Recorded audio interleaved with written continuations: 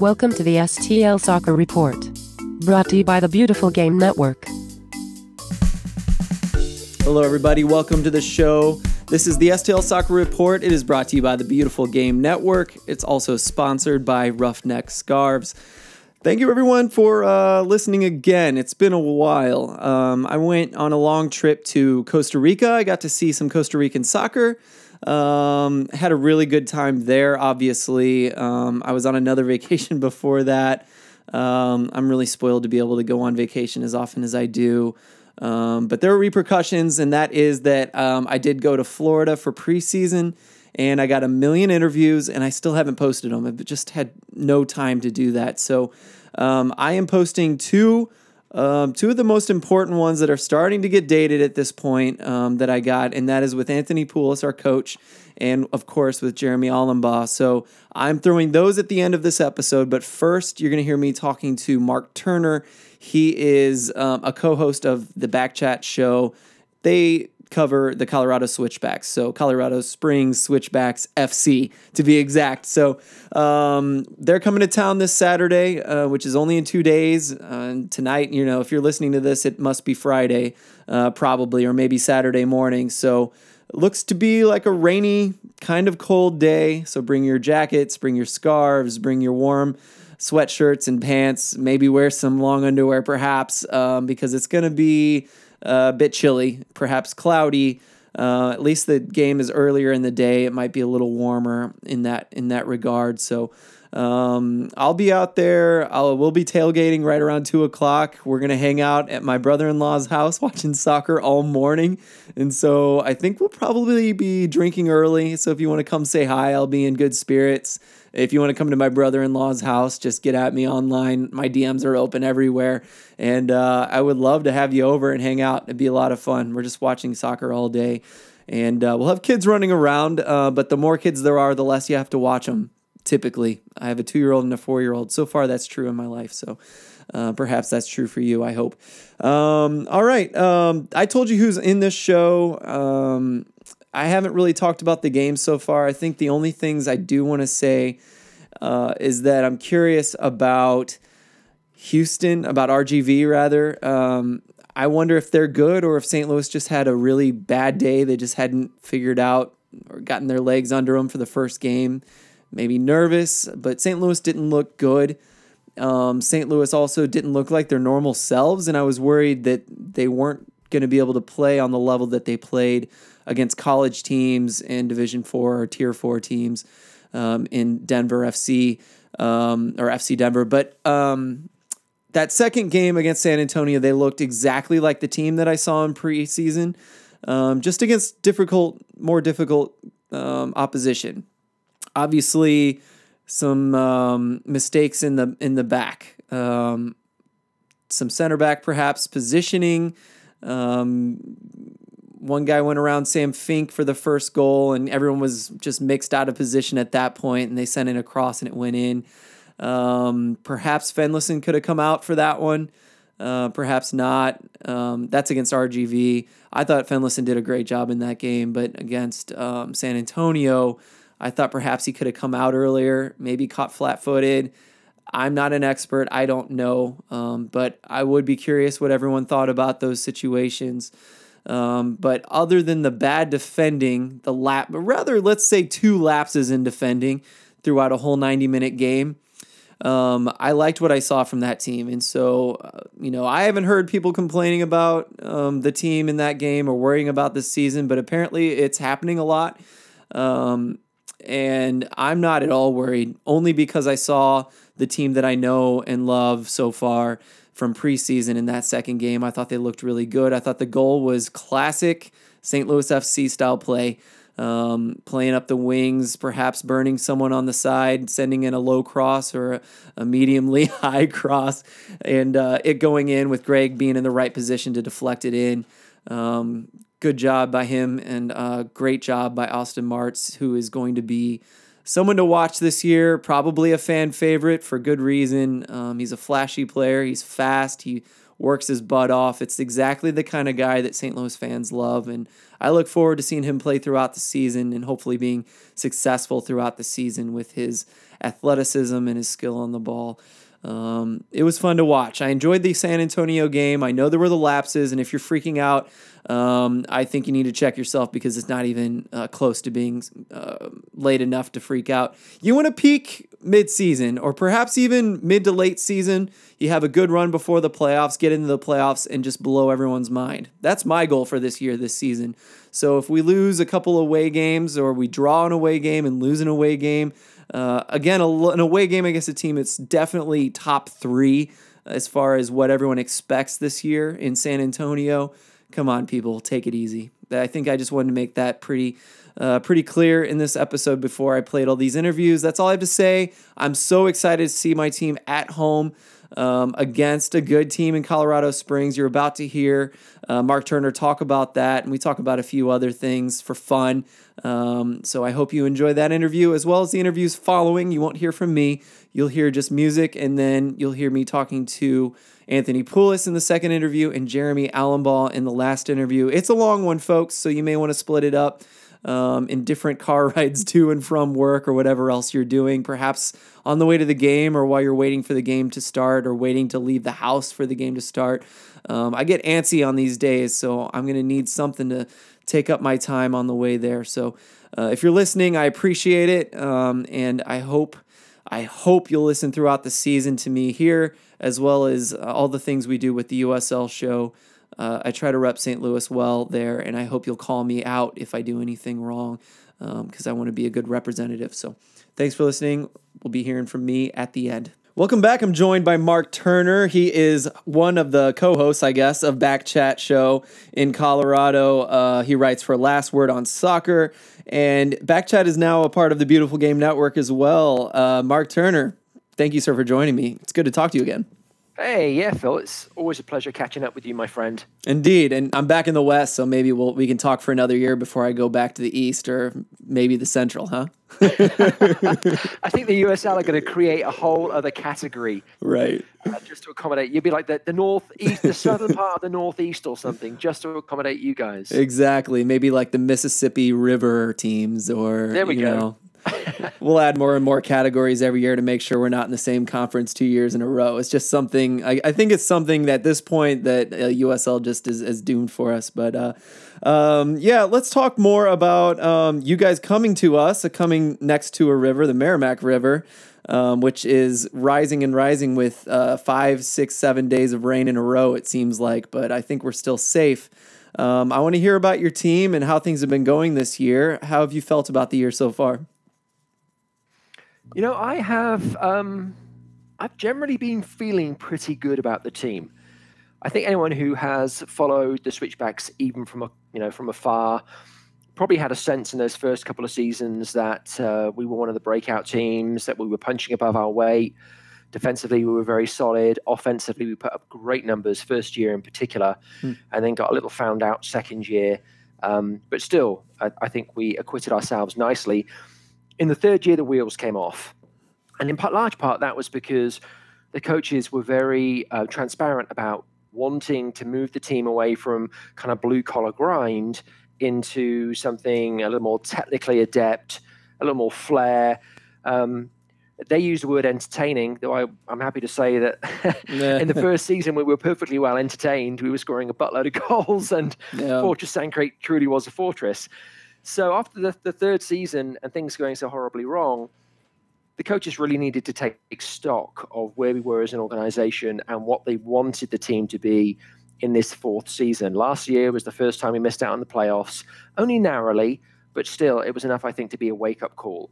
And so the team they've put together this season and the way that the team have begun the season, I think is great cause for optimism.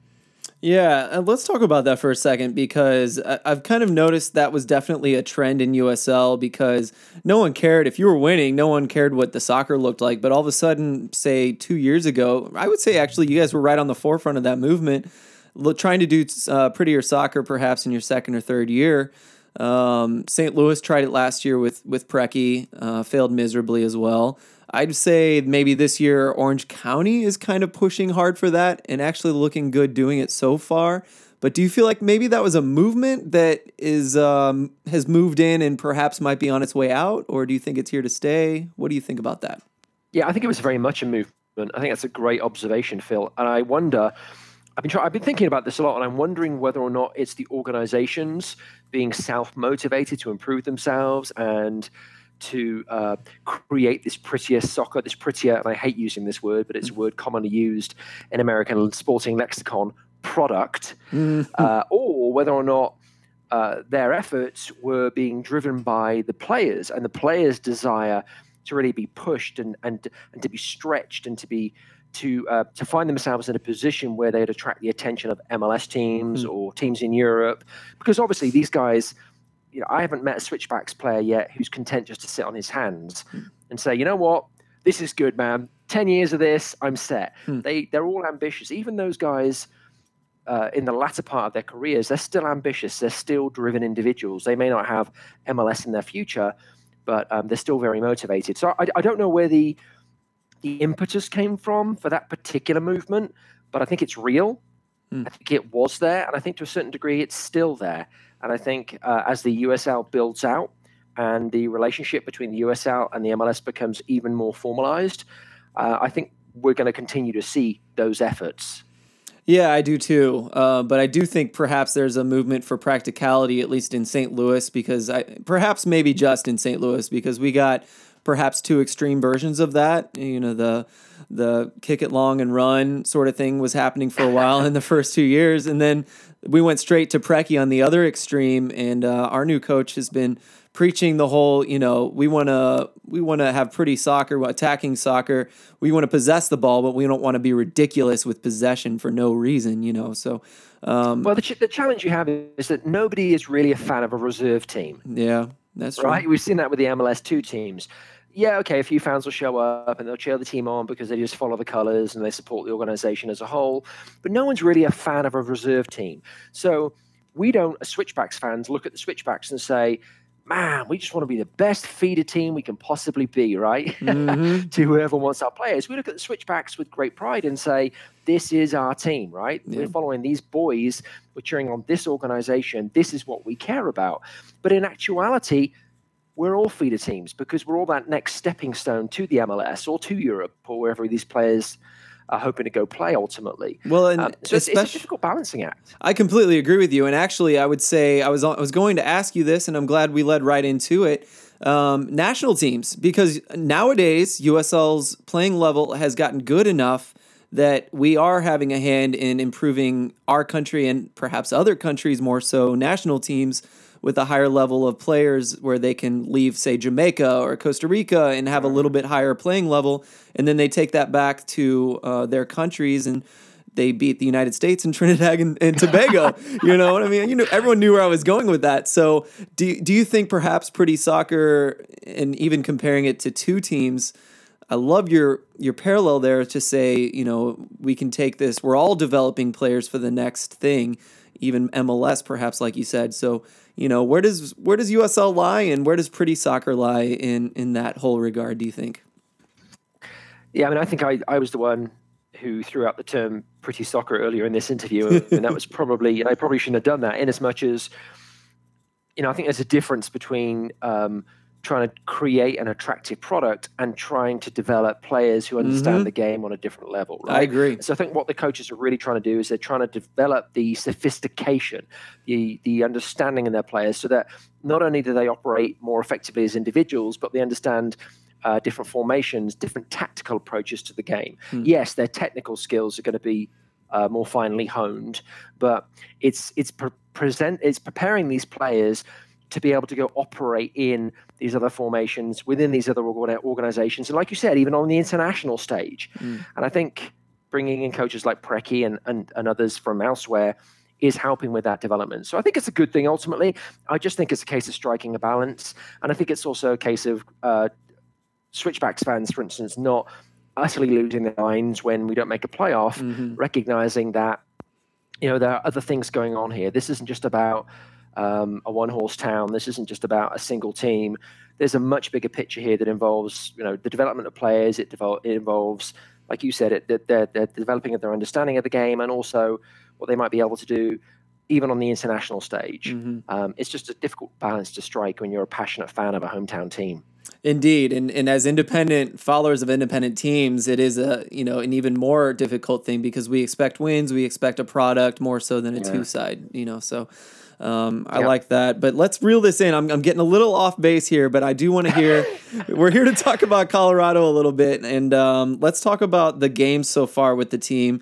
You guys beat Los Dos 2-0, and then had a tough home loss against Portland Timbers 2. Tell me about, first, let's start with the Los Dos game. Yeah, well, unlike you guys, who I believe haven't had a home game yet, we for the first time ever actually had a home opener. I think the USL tends to avoid Colorado in March, which, to be fair to them, is actually a pretty smart move. Yeah. But not only did we get a home opener for the first time in our history, we had our first two games, home games back to back, so that was nice. As you mentioned, we beat LA Galaxy 2-0 with a wonder goal from AJ Ajikwa in the first half, and then a penalty from Jordan Burt in the second half. Quite honestly, it was one-way traffic. It was men against boys. It's not off, and that's not me being kind of braggadocious. That's rarely the case when you play Galaxy 2. They are a good team ordinarily. They have a plethora of talent to draw from. We didn't see the best of it, I don't think, in that game. And the Switchbacks made hay. They recognized that they had the measure of that game, and they went to town on the Galaxy. And quite frankly, it could have been a much heavier scoreline. As it was a pretty comfortable victory.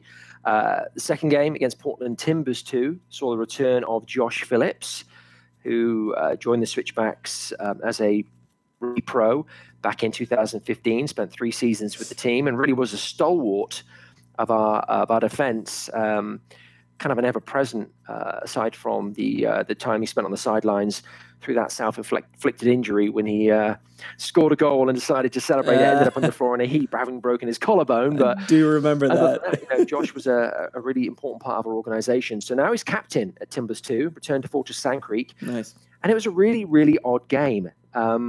I wouldn't go so far as to use the phrase men against boys again, but I will say, with the exception of the first 15 minutes where the Timbers came out hot, the Switchbacks really, again, had the measure of their opposition and had the majority of the possession, which doesn't often happen with the Switchbacks. We're not really a possession-based team.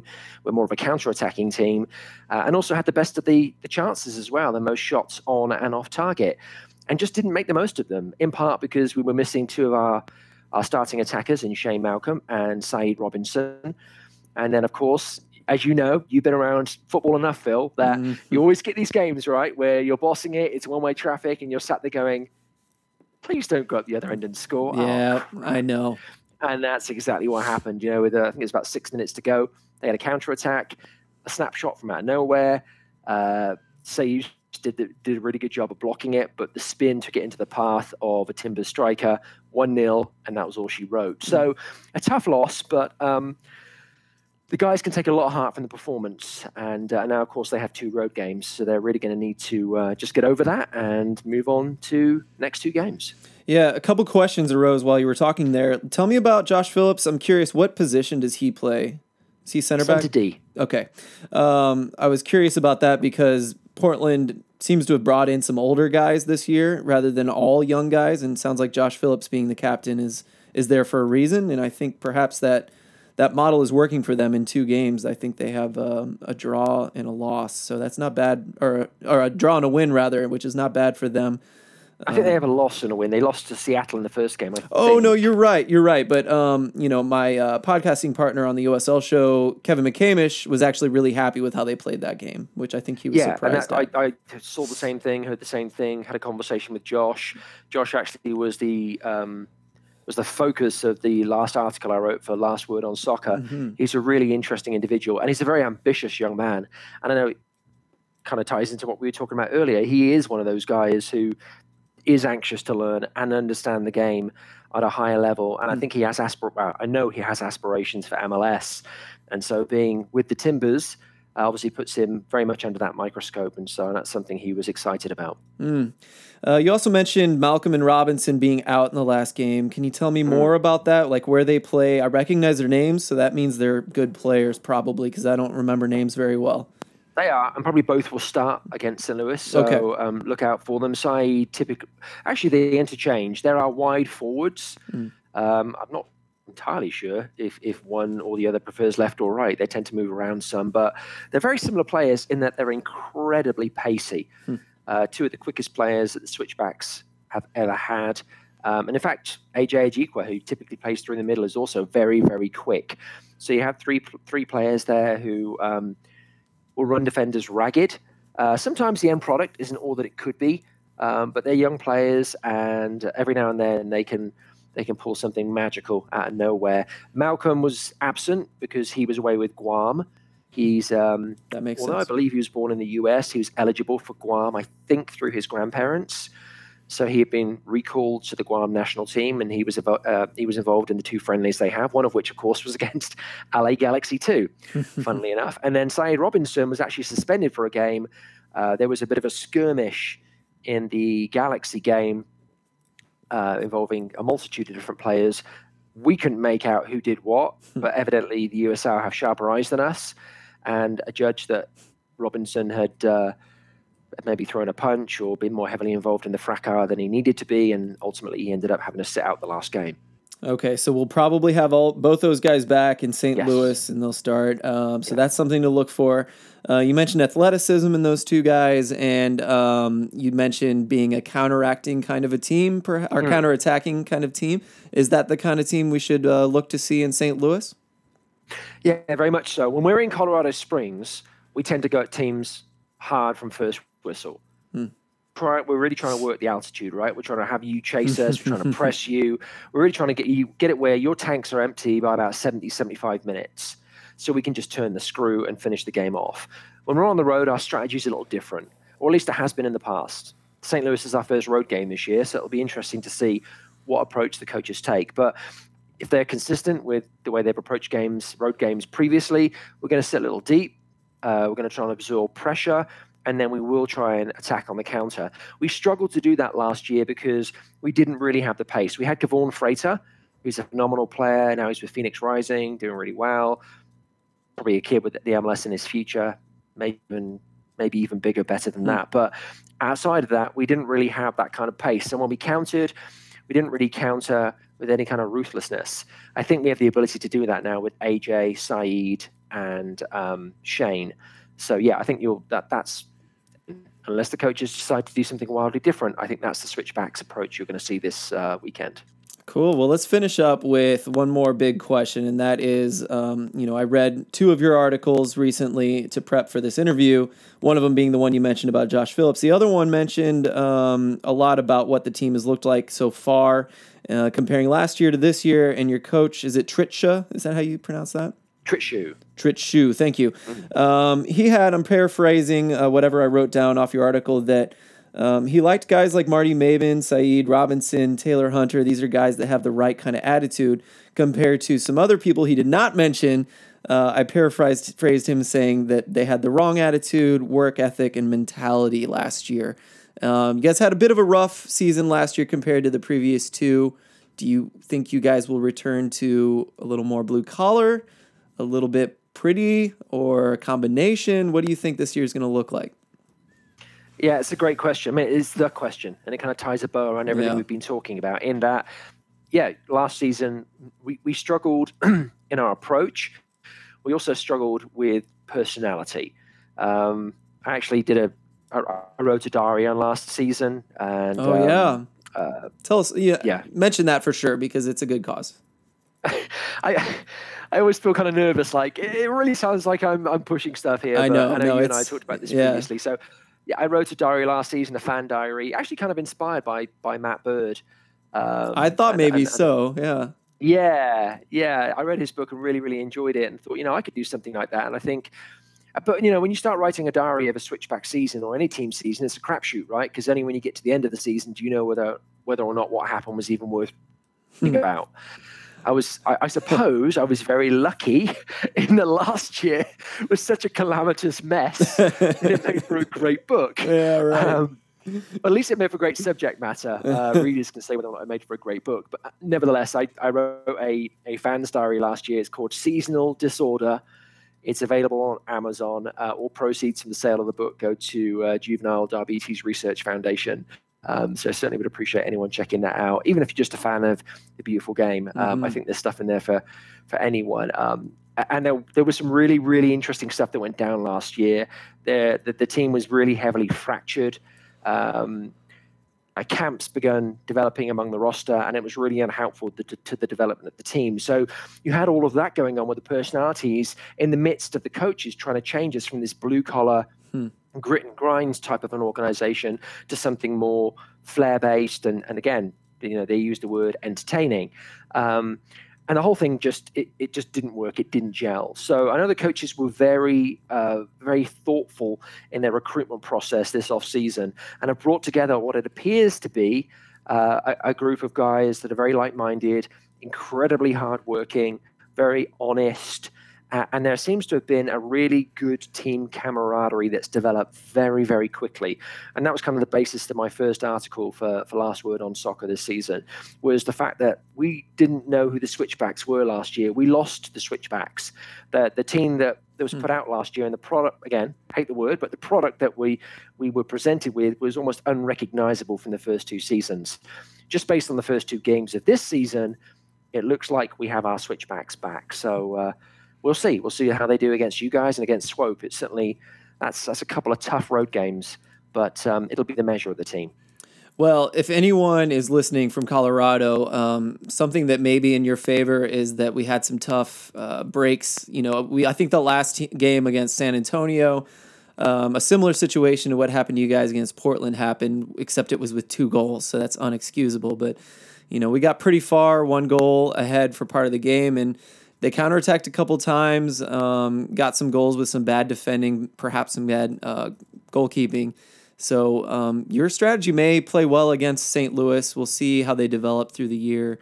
It's mostly a new roster, so that's another thing against us that I think you guys returned a decent amount of players, right? Not as many as in previous years. I think the coaches were very thoughtful about who they invited back. Yeah. I think a lot of the rookies from last year, they just decided, for whatever reason, we haven't got time. We need to bring in guys who are a little more seasoned and maybe don't need us to kind of take them through the ABCs of soccer. They also decided to jettison even some of the more seasoned guys from last season who they perhaps felt were at the center of, some of the fissures that we saw last year. Their approach to recruitment it's been very, very strategic. So I think we have a good blend. I really do. Let me ask you a quick question. This will be your first home game. How big do you think that's going to be for you? Are you really excited to welcome the team home, and you think having home advantage is going to make a big difference? Because I know you're still looking for your first win of the season, right? Yes. I think it's going to be big. I think as far as attendance, I think St. Louis is somehow, no matter how they play in the field, they seem to have the same crowds. Beginning of the season will be big. It'll wane a bit, and then it'll pick up at the end, no matter how the team is for some reason. So I don't know if attendance will have much of a play in it, but what I do think will have a play is the players have always wanted to perform for our crowd because St. Louis crowds are good. We rarely dip below 5,000, and when we do, it's still in upper 4,000s. And the St. Louligans are rowdy. You mentioned mentioned Matthew Bird earlier, and the Louligans do such a good job of having a rowdy crowd and also kind of calling the team on their BS. If they start losing, they're not blunt, or they are blunt about it. They're not shy about mentioning it. So last year was tough. You could see it on their faces. Every time they lost at home, they had to come say hello to the Louligans and apologize, and they hated it. You could see it on their faces. They hated coming over after a loss, which was a lot last year. So I do think the players will have a lot to prove and a bit of a burden on their shoulders to kind of prove that they're not going to be that losing team and make everybody happy in St. Louis. And I think that's what maybe you can look for. But I do think another thing in your favor is if you want to play St. Louis, I think the beginning of the year is the best bet. because it's been a little rough. Every game's gotten better. And this one could be the right one to kind of right the team, but I'm not certain they're going to be 100% yet. Nor should any team be at this point. So we'll just see how the season goes. I know we're going to have a rematch later in the year. Yeah, absolutely. It's funny. Maybe my ending up in Colorado wasn't a coincidence, because I think the mentality of the Colorado Springs fans is kind of akin to what you consider the stereotype of English people to be, which is very polite, very appropriate at all times.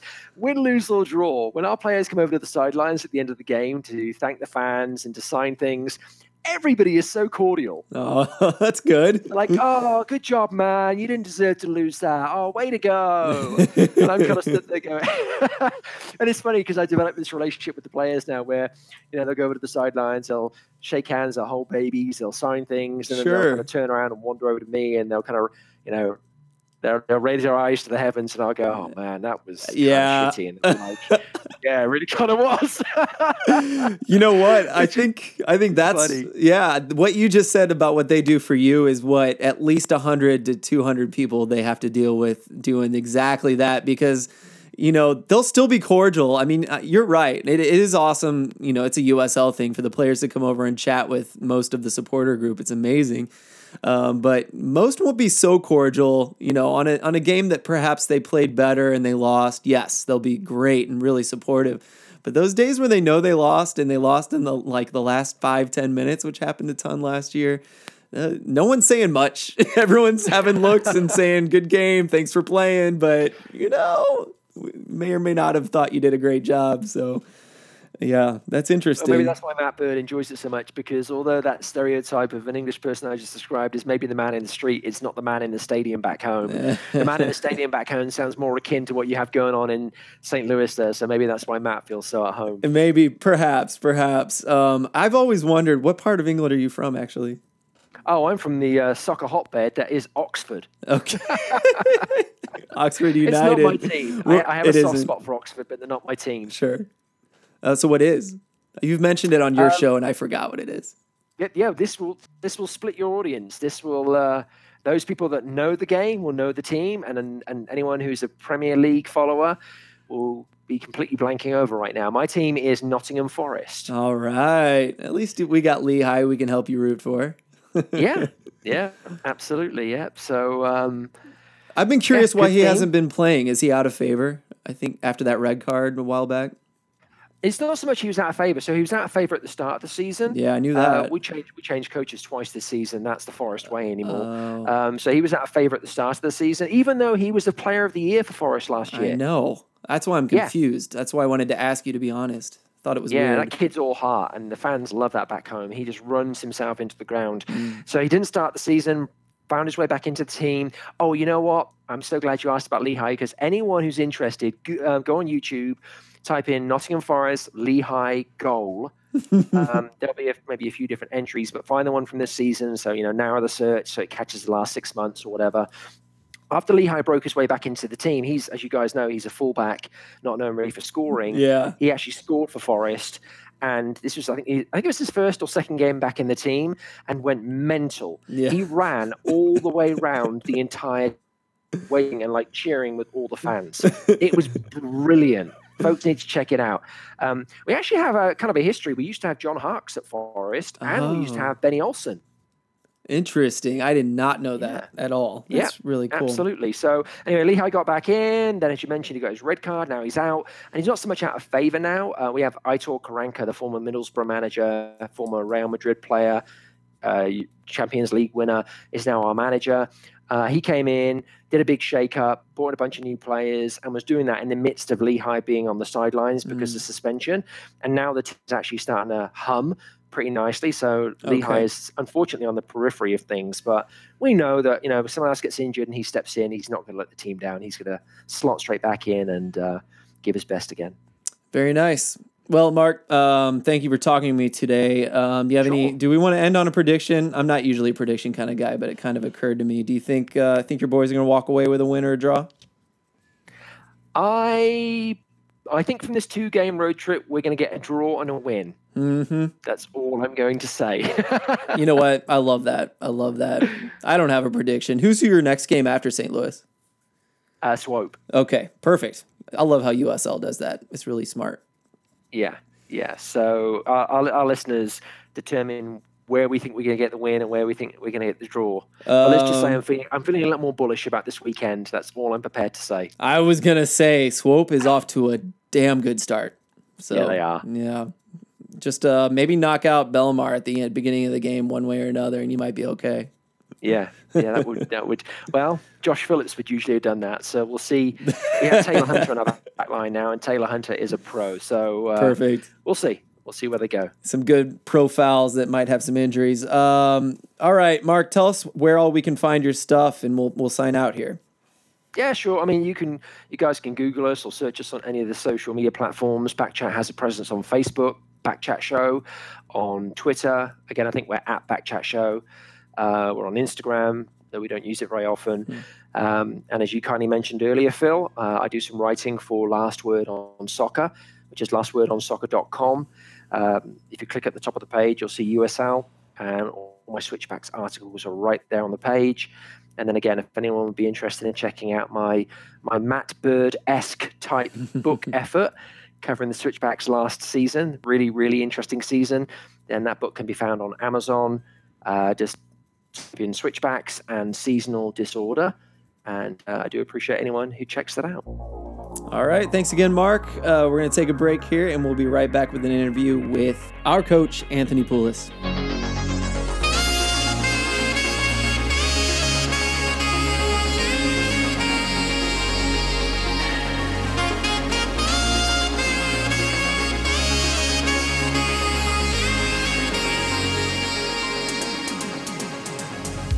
All right, I'm meeting with Coach Anthony Poulos here in Melbourne, Florida. We're in the lobby here talking, and thank you, sir, for joining me today. Yeah, no problem at all. I've been excited to talk to you for a while now. I'm hearing a lot of good things about you from everyone, honestly, so that's very good. Can you tell me what it's been like working with the front office so far, and then we'll talk about preseason so far? Yeah, no, it's been great. I mean, ever since I joined the club, everybody's been very friendly, very welcoming, very helpful. Can't say enough good things about Jeremy, Patrick, Jim, Tom, everybody involved with the front office at the club. It's been really, really good. It's been fun watching you build this team. I would say St. Louis fans have had a pretty good show so far about all the players you guys have been signing. Can you tell me about your aim in signing all those players? What kind of team you were trying to build? Yeah, well, I mean, I know I've said this a lot, but it was, for me, a big part of what we want to build is a culture. And to do that, for me, you need good people that have got good values. So, of course, as coaches, we all want good, talented players, but a big piece was doing a lot of background research into the players' character, personality, values, what's their attitude like. And I think we've done a good job of that. I think we're now 10 days into camp, and it's been amazing watching how well the guys have gelled as a group to have so many new players and for them to kind of get on as well as what they have done off the field and to buy into the culture that we want to put in place has been really, really good to see. How do you do that? Do you just interview them? Do you talk about their coaches probably?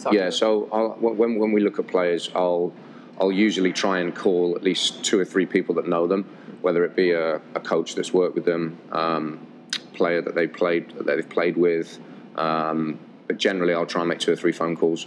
And then if I get good feedback, then I'll speak to them myself 2 or 3 times over the phone and just try and get a feel for them. I don't interview them and ask them a list of questions, but just things that I know that are important to me, that I want to find out a little bit about them. And obviously then the football side of it, because we're not just going to, we don't just want just good people that are not good soccer players. You need both. So we do a lot of research into them as soccer players and watching a lot of film on them. And it's not an easy process. It's very, very time consuming. But for me, a big piece of being successful is getting recruitment spot on, and so time will tell. But we're pleased with the ones that we've got so far.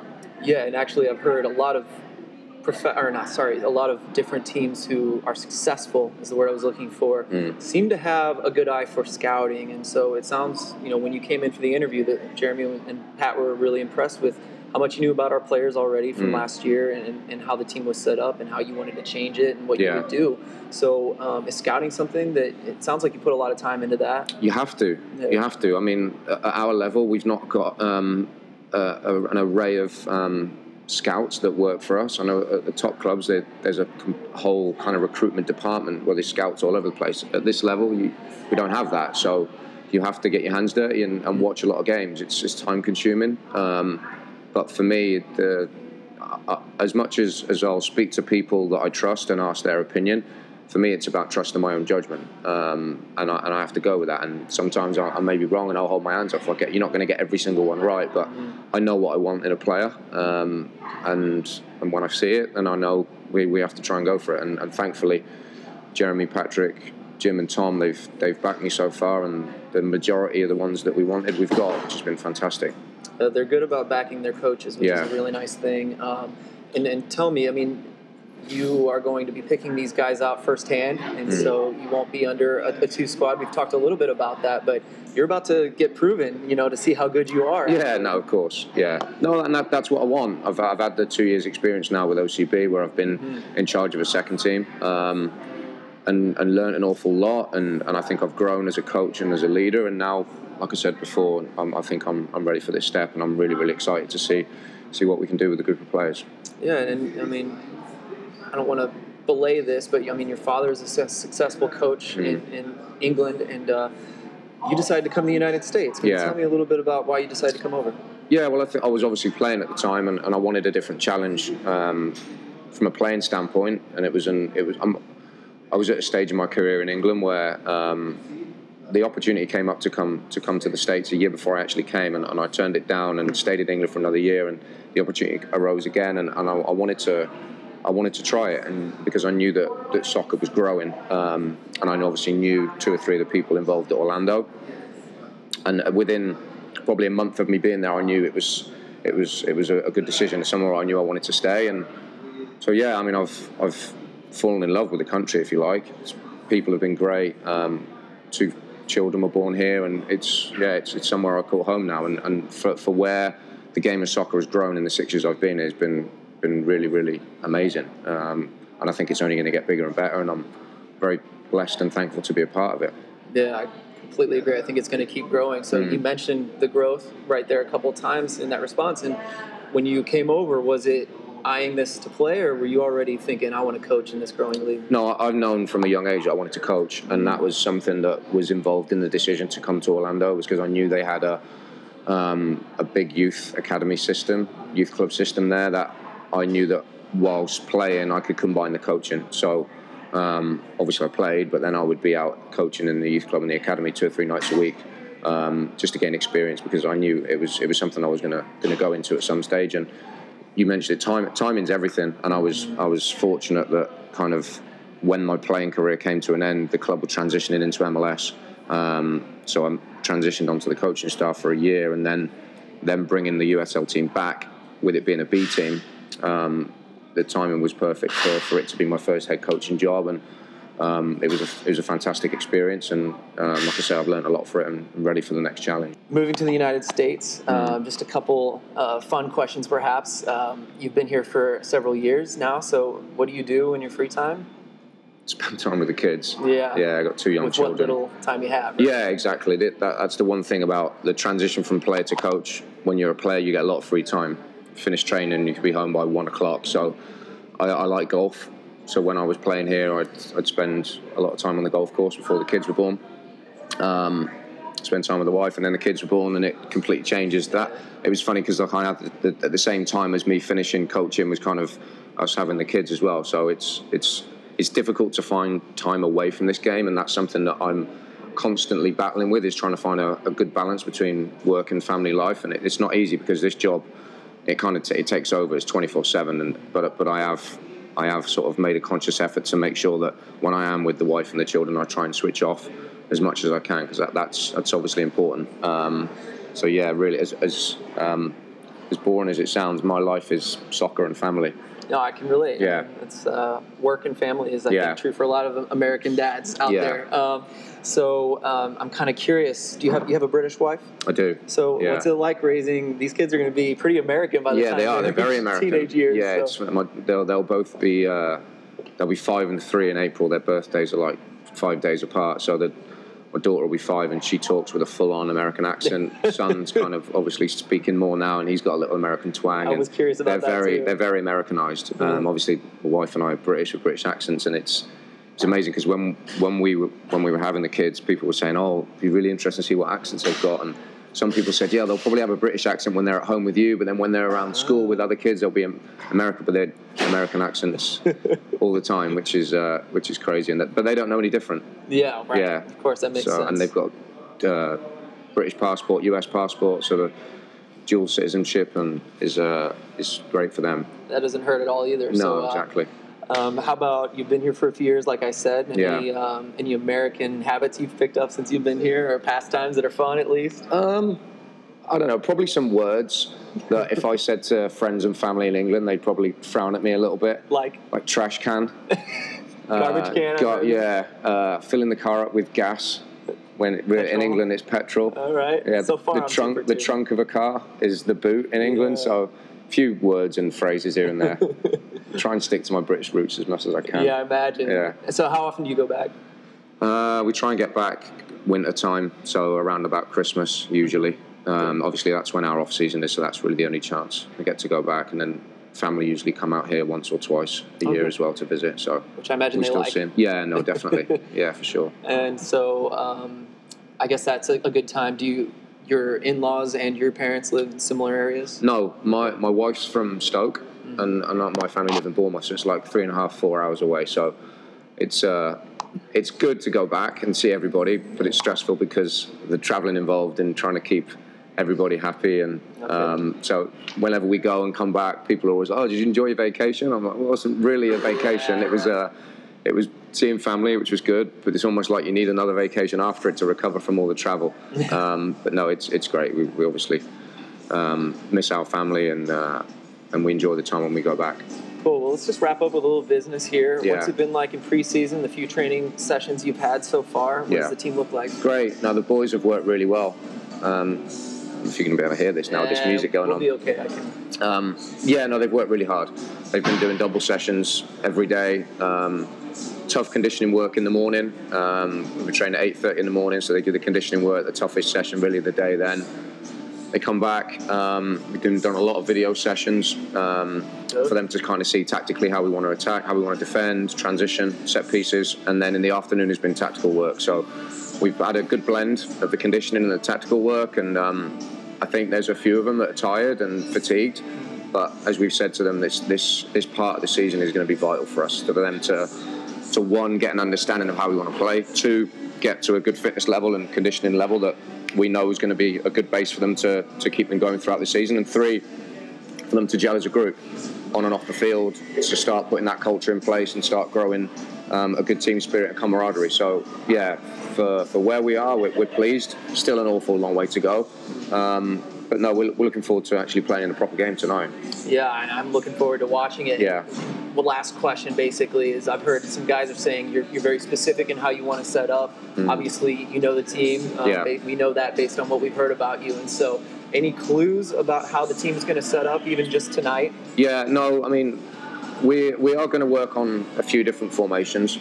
I don't really want to give too much away, but I'm a big believer in being adaptable and having 2 or 3 strings to our bow, if you like. I don't want to be a team that just plays one formation and we never change. I think it's important that we can vary things a little bit. The fundamentals and the way that we'll play, the principles, will always kind of remain the same, irrespective of what system of play or formation we put in place. So, we've done some good work while we're here, but we've still kind of got 4.5 weeks left before we play RGV. Cool. Thank you very much. Yeah. Appreciate it. No worries. Bye.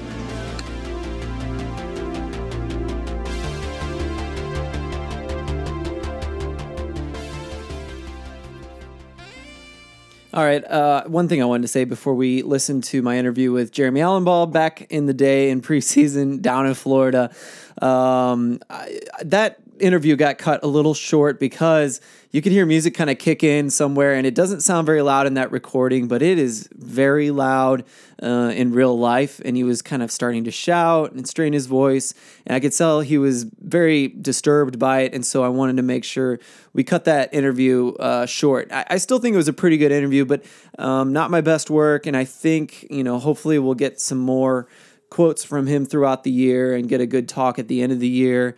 I'm not terribly worried about that because I do have a feeling he's coming back next year. Not only because I think he's in it for the long haul and wants to prove himself, but also because I do think he'll be a little more successful. I just have a feeling. So just wanted to say that before we moved on to the next one. And then I'll talk right at the end there. But first, Jeremy Allenball. I am in a conference room here at the hotel for preseason. Jeremy, how has preseason been so far in the week that you've been able to see the team together? A little more. It's been good. I think when you have so many new guys, the question is always, how they're going to get along, how they're going to be interacting with each other and such. And, especially being down here at the end of the trip, it'll be 12 days. And, knock on wood, so far, guys are getting along and energetic and upbeat and, a lot of energy. So hopefully that'll carry over to the field tonight and see what we look like a little bit. Yeah, we'll get our first glimpse about it. But do you guys schedule any kind of events while they're down here? Do they hang out, or does it just naturally happen? Both. I think the staff has done a good job of putting together a few, outings or events for the guys to do. They had a full day off last weekend, and, some guys went to the beach, some guys, went shopping, some guys slept. Everybody's a little bit different that way. But, when you eat, 3-4 meals a day together, just naturally things like that are going to happen. And then, they're driving over to Eastern Florida State College, in vans every day. So they're just you're with each other a lot. So a lot of it just happens organically. But the coaching staff has done some good meetings just to continue to let guys get to know each other and get comfortable with each other as well. So you've had a lot of time with Anthony Poulos now, and is he exactly as advertised, kind of what you expected? What's it been like in the off season? Yeah, no, I would say so. I think, he how he came across in the interview is no different than how he comes across in a training session. He's very buttoned up, very professional. Everything's laid out, planned out. There's a rhyme and a reason to everything that we're doing. When they've had to kind of, slow down or go back a step just to let guys rest or recover, or, maybe put a little bit of added time working into something else, revisit something. He's willing to do that as well, so he's flexible. But I think the guys enjoy the meetings, the video sessions. Everything is really prepared and has a purpose. There's none of the meetings to just meet. It's there's a reason for it, and I think guys value their time, and I think that's an important piece of it. So yeah, as advertised for sure. Yeah, I think it seems like everything Anthony does seems to be very deliberate and very, he's not doing something just for the sake of doing something. What's it been like building a team with Anthony? I imagine it's a partnership, right? Yeah, it's been good in that sense that, I think we both, have ideas and, how teams have been successful in this league and, what it takes with some areas they have to be good at. So we've gone out and we've tried to, assess some of those things and then bring some of those guys in and what do we have in place and looking at, do you have this role within a team off the field? Do you have this role with a team on the field? I think we've been able to address a lot of those things together and with the entire staff. So that part's been good. There's been some times where, I've had to kind of just say, okay, slow down.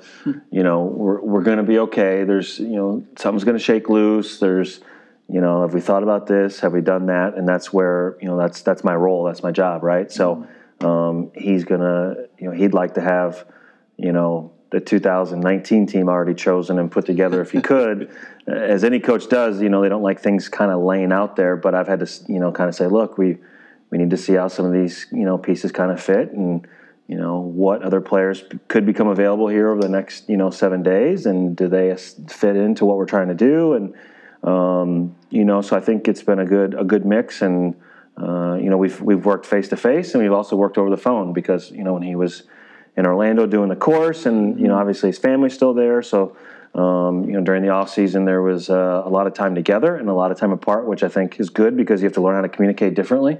Communicating over the phone versus text message versus face to face. So I think that's been a big positive, and it's been really good to see his interaction, bring the technical staff together and working with them. Yeah, and this is a different kind of a year because it seems like it's almost a buyer's market, and there's a lot of NASL players out there. You guys haven't gone crazy with it like some other teams have necessarily, but there's still a lot of players out there that could use some jobs. A lot of St. Louis guys still looking for jobs. So has it been pretty good in that way for you guys to have that much to deal with, or has it been negative? I don't know that it's negative. I think that it was a weird offseason. I think a lot of teams shored up things early, Nashville, Cincinnati, ourselves to a certain extent. No, I agree, yeah.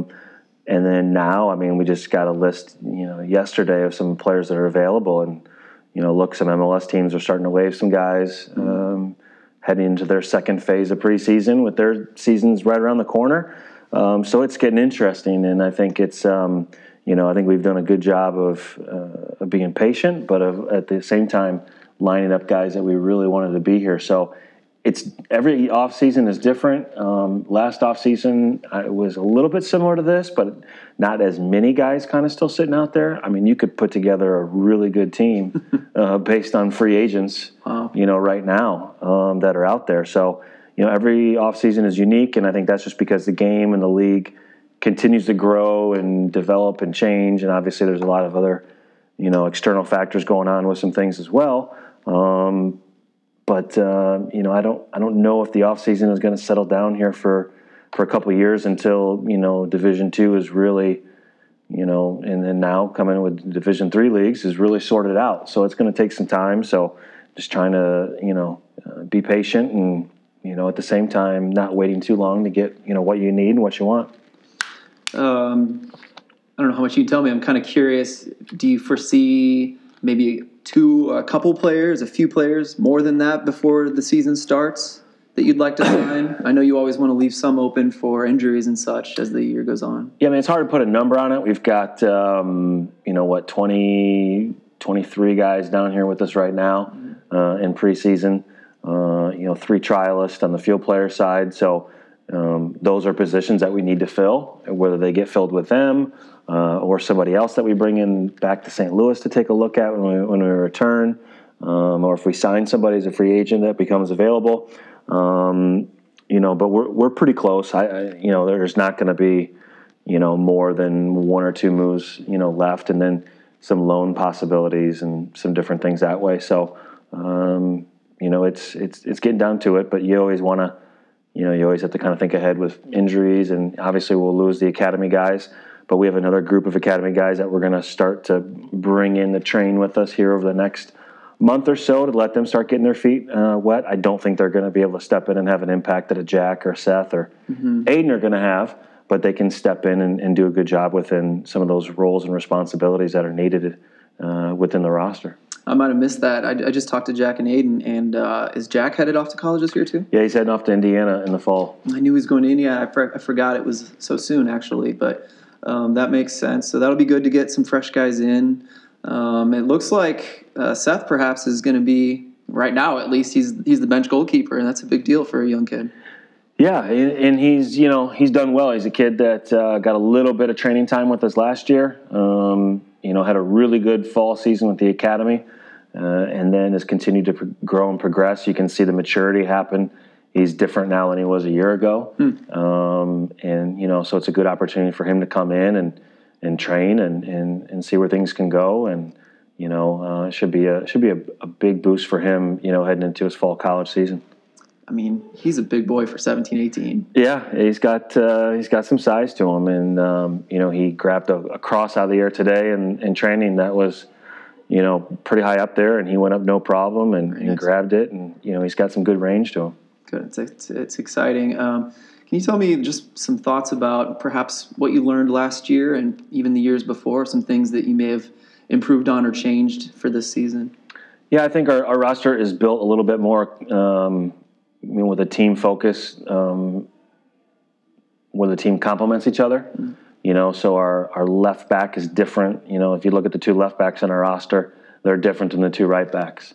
If you look at the center backs, between Mr. Reynolds, Mr. Kavita, Jack Mayer, and Sam Fink, they all complement each other as well. They're not the same. And I think, last year's roster, that falls on both Preki and myself, was very similar in every position. Both center mids were the same.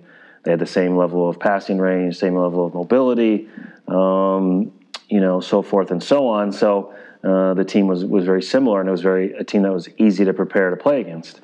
And then you don't finish chances, and you give up soft chances, and it leads to the end of the season we had. So I think you learn from there that you have to build a team where everybody complements each other. I think, I said it a few months ago in an interview, and I'll say it again, you have to trust your instinct. You learn to trust your gut and to go, with some things that are going to work, and, you stay true to those.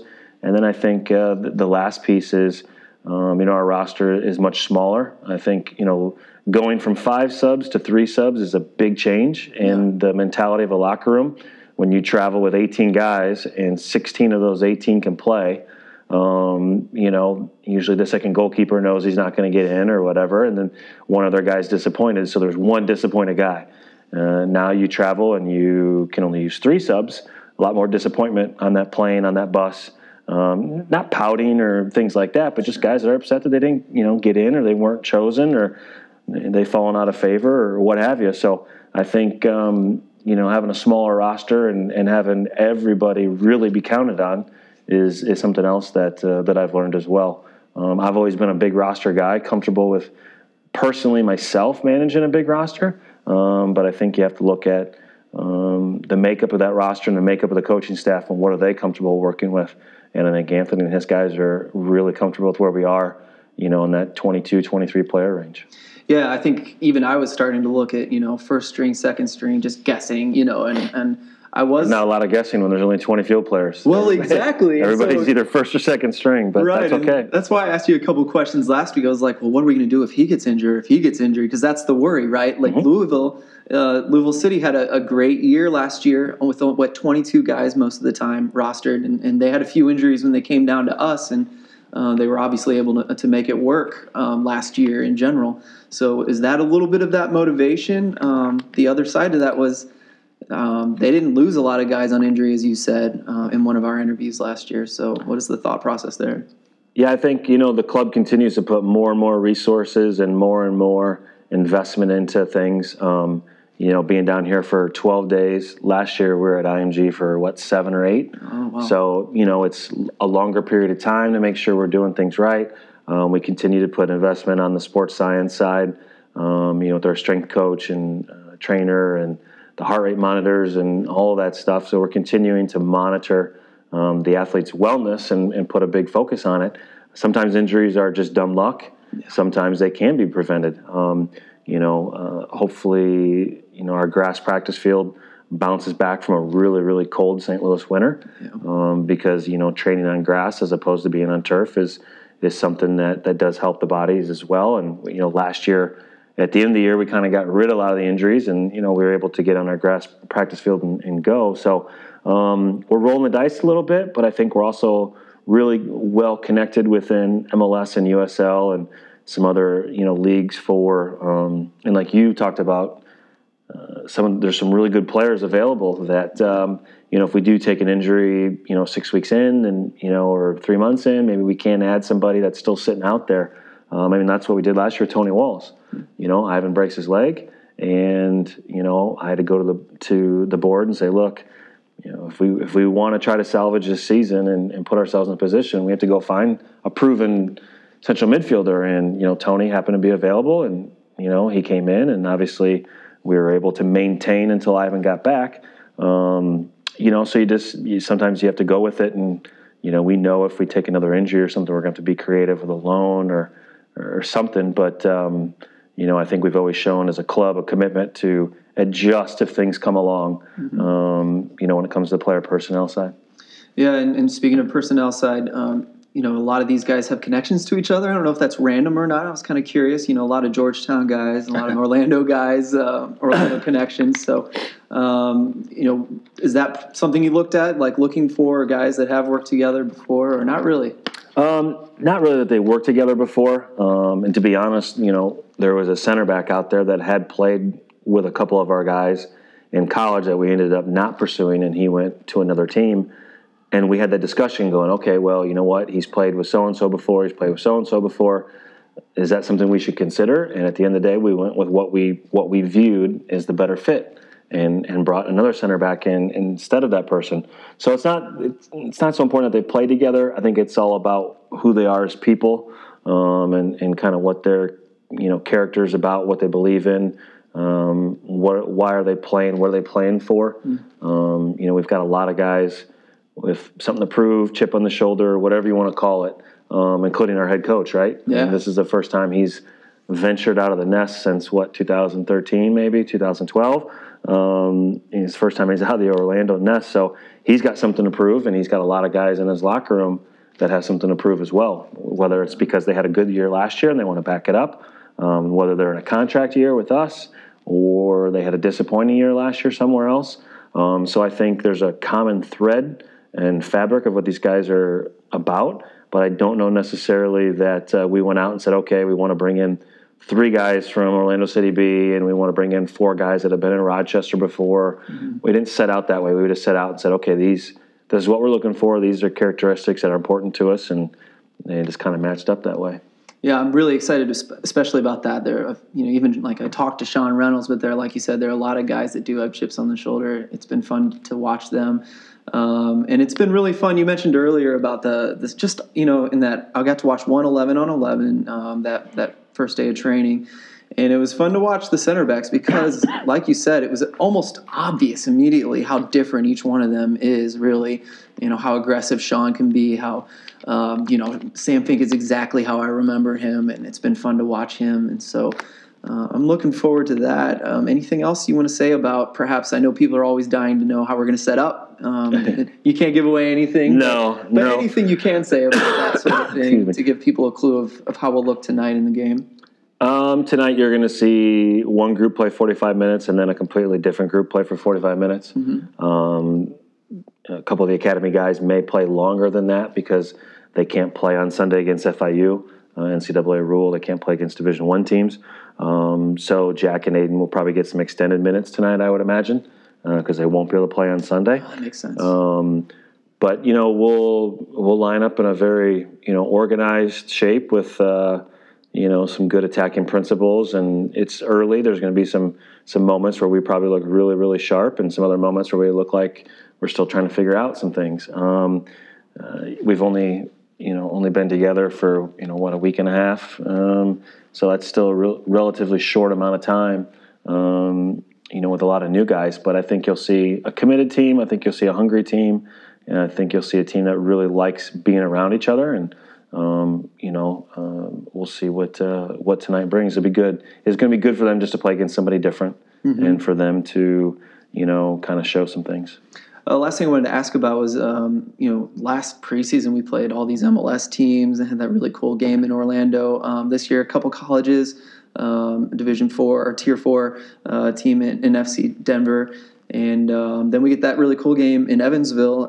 Tell me about all of those things if you can. We're playing a couple of colleges, and then I'd like to hear about the partnership. Yeah, in terms of preseason games, it's maybe it's sexy or glamorous to play against an MLS team, but for the majority of that game, you're going to be defending, and defending is a lot of effort and it's a lot of organization. And you should be able to work on a lot of those things in training. Sometimes you can't duplicate, the ball speed and the tempo and stuff. So hopefully we're on the ball a little bit more in some of these games, but we're also going to get pushed and challenged. Both tonight, extremely athletic Eastern Florida team, and then Sunday FIU, and then we come back and play SIUE. So we'll be challenged in all those games. But we just felt it was important with so many new guys that we had opportunities in every game to attack and defend. And, last year and, the DC game, we did a lot of defending. In the Orlando game, we did a lot of defending, and I think that kind of showed early in the season some of our struggles maybe on the attacking side of the ball. So hopefully we get some good opportunities to do both. And then FC Denver, that's an easy story. Their president, Eric Fulton, his wife is a travel nurse, and she was in St. Louis last summer. Crazy. And he reached out and said, "Hey, can we grab a beer? Can we get a cup of coffee?" I said, "Sure, come by the park." And he came by the park after work one day, and we sat and had a couple pints and just talked about, growing the game and, what are your thoughts in lower division soccer? How did you guys take this massive youth club and get into the professional world? What are your goals, aspirations? And we just sat there for like 3 hours and had a great talk. And honestly, have become, pretty good friends. And then, he came out to a couple games. He was able to witness the atmosphere and the environment, told me about FC Denver and what they got going on. We kept in touch. His wife got relocated. Her time was up in St. Louis. Now they're in the Boston area. And he reached out and said, "Hey, we qualified for the Open Cup," and sent us some video to look at a couple of players. Nice. And, said, "Look, we would really like to expose our guys to what we may see in the Open Cup if we get to that round. We're willing to come to St. Louis." And, I felt in some ways it was our duty to kind of help them get prepared for the Open Cup and expose them to see that. And then the other thing is it's just continuing to grow in the game. And our duty is not just to grow the game within St. Louis. I think our duty is to grow the game within the country.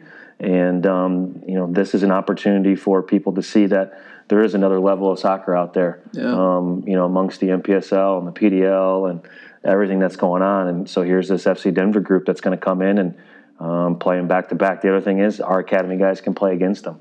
So it's, had we played a college team that weekend, they would have been able to play. And it's a mess. But we just felt like, here's a chance for the club to step up and help a true soccer club.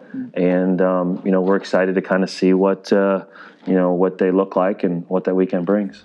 Cool. Anything else you want to talk about before we go? No, just appreciate everybody's, support of these new players and, supporting them on social media and downloading podcasts and coming out watching training and all the good stuff. And, it's going to be here before we know it. And, it's going to be exciting to see the steps that we take and how everything comes together. I agree. I'm excited too. Thanks, Jeremy. Appreciate it.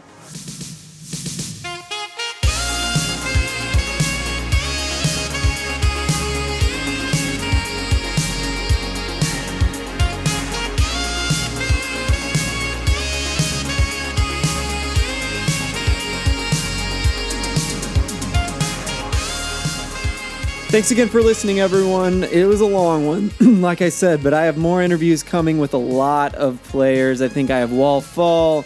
I have a Short Barden interview. I have Hilton. I think I have a couple more. So good stuff to come for sure. We'll mix those in with other interviews throughout the season. Just so we can fill out an episode and you can hear from each guy, and then we'll start bringing in new guys from that point on. And Spencer might make a return. He has a couple really great ideas that we might implement, so look forward to that in the future. It's going to be a fun season, everybody. I'm liking this team. I love this coach. Wishing them the best and hoping for the best for entertainment value alone, right? It's our club and it's our city. Before we sign off, I do want to say thanks to our sponsor, Roughneck Scarves. It's the official scarf supplier of MLS, USL, and US Soccer. Get custom scarves for your group or team at roughneckscarves.com. And that is brought to you because I have a great network in the Beautiful Game Network. You can check out, I think it's up to 18 teams in the USL and a couple more other ones. There's a British podcast and there's one or two college and MLS podcasts. I imagine that Nashville one will be a MLS podcast at some point as well. So listen in to all those other guys. You can get good previews from them, and I'll be partnering with them every time we play one of those teams. So give them all a listen. If you don't, you'll be hearing them throughout the season. You get a little preview of what they're like. Again, thanks for listening. I'll be talking to you soon. Come see me tomorrow at the game. Bye.